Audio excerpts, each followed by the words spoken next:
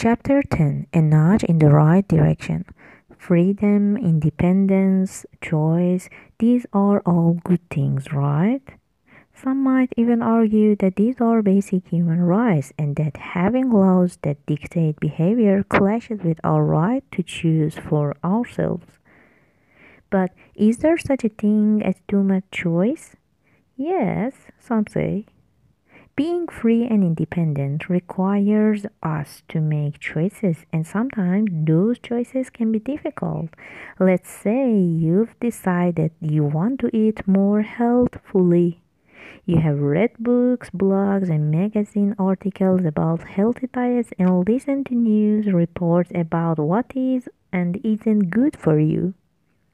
However, you don't have time to carefully plan menus for meals or read food labels at the supermarket.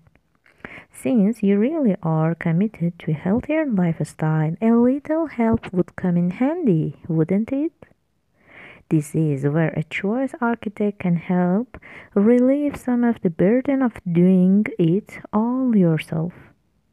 Choice architects are people who organize the context in which consumers make decisions.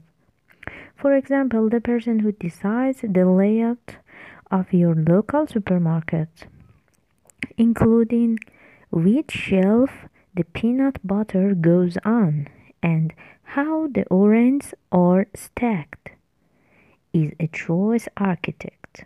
So is the person who organizes where the salad and dessert bars are in your school or work cafeteria. And, believe it or not, the arrangements they adopt will influence the selections you make, according to Richard Thaler and Cass Sunstein, professors at the University of Chicago. Thaler and Sunstein say that governments don't have to impose healthier lifestyles through laws, for example, smoking bans and trans fat boycotts.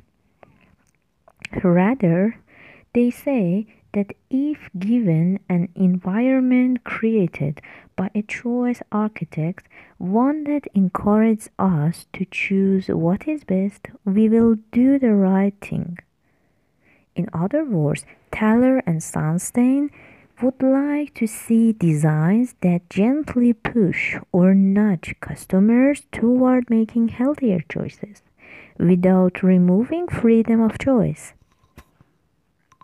They call this idea nudge because it combines the idea of freedom to choose with gentle hints from choice architects who aim to help people live longer, healthier, and happier lives. For example, the British and Swedish governments have introduced a so-called traffic light system to classify foods as healthy or unhealthy. This means that shoppers can see at a glance how much fat, saturated fat, sugar, and salt each product contains simply by looking at the lights on the package. A green light indicates that the amounts of the four nutrients are healthy. Yellow signals that the shopper should beware, and red means that the food is high in at least one of the four nutrients and should be eaten in moderation. The shopper is given important health information but is still free to decide whether to grab an apple or indulge in that chocolate brownie. Moreover, Thaler and Sustain believe that ordinary people would especially benefit from nudges when encountering any of the following five situations. When we have to choose now but deal with the consequences later. The degree of difficulty is great. It is a decision that is made infrequently.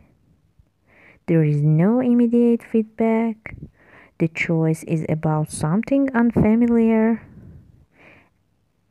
Actual situations include things as ordinary as deciding which car to buy, how much insurance to get, and which charities to donate to.